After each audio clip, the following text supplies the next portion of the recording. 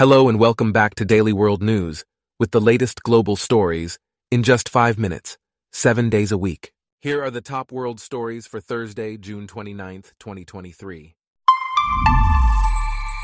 Blogcast. Today's episode is brought to you by Blogcast, your personalized audio feed, available on iPhone and Android. First off, Russian President Vladimir Putin is facing complications in his plans to purge individuals connected to Yevgeny Prigozhin, as the question of who should be punished for their ties to Prigozhin is highly convoluted. In other news, the revolt of the Wagner Group has potentially weakened Putin's standing as a global strongman. Since the mutiny, only 8 world leaders have spoken with him. This instability in Russia may be unnerving to China, as it raises concerns about Putin's hold on power.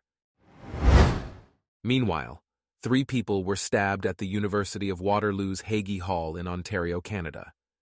The extent of their injuries is not yet known, and police are currently investigating the attack. In a separate story, French engineer Gabriel Fortin has been sentenced to life in prison for killing 3 women he blamed for his job losses. Fortin claimed to be a victim of spying and conspiracies that led to his dismissals between 2006 and 2009.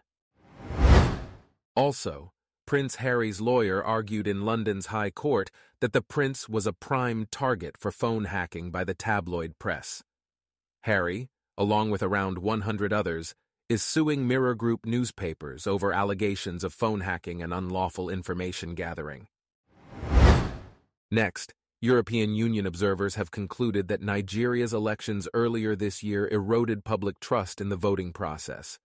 The EU mission has called for reforms to enhance transparency and accountability. In another development, American Ryan Lutz filmed a tourist carving names in Italy's ancient Colosseum and was stunned by the vandalism. The suspect could face fines and imprisonment for defacing the historic site. Furthermore, a former Rwandan military policeman, Philippe Hategekimana, has been found guilty of genocide and crimes against humanity by a Paris court. Hategekimana fled to France after the 1994 genocide and has now been sentenced to life in prison. Meanwhile, Cambodian Prime Minister Hun Sen has stopped using Facebook and switched to Telegram amid an ongoing case over alleged violations of Meta Platform's community standards. Hun Sen has been accused of using social media to intimidate political opponents. In other news, India's markets regulator has tightened disclosure requirements for offshore funds investing in local markets. Funds with over $3 billion invested in Indian equity markets will need to disclose all their investors, with some exemptions for certain types of funds. Moving on, Russian President Vladimir Putin released a photograph showing him in Derbent, Russia, delving into Yevgeny Prigozhin's business contracts with the Russian Defense Ministry. Putin portrayed himself as fully engaged during the 24-hour uprising last weekend, hinting at the depth of his ties to the government in his public remarks. It is too early to tell how badly Putin has been weakened after the revolt of the Wagner Group, but his leader, Yevgeny Prigozhin, could end up detained or killed. Just 8 world leaders have spoken with Putin by telephone since the mutiny, including those of Turkey, Iran, Qatar, Saudi Arabia, Bahrain, and 3 Central Asian neighbors. China, despite its adversarial relationship with the United States, is unlikely to abandon Russia, as it sees it as a pillar in its efforts to advance an authoritarian alternative to America's global influence.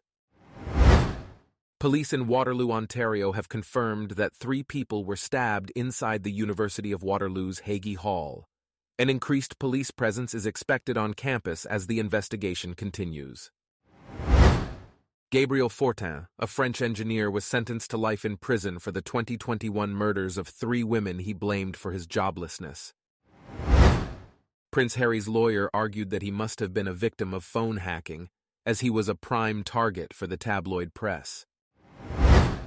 European Union observers have concluded that Nigeria's elections earlier this year were marred by problems that reduced public trust in the electoral processes.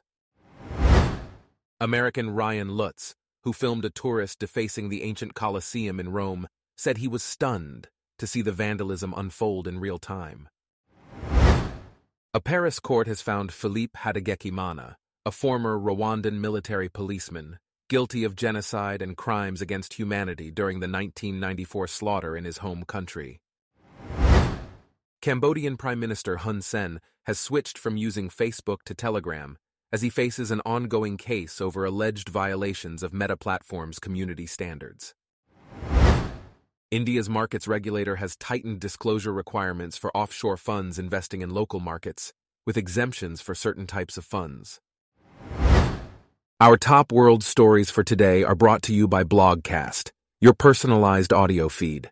Download the free Blogcast app on your iPhone or Android today.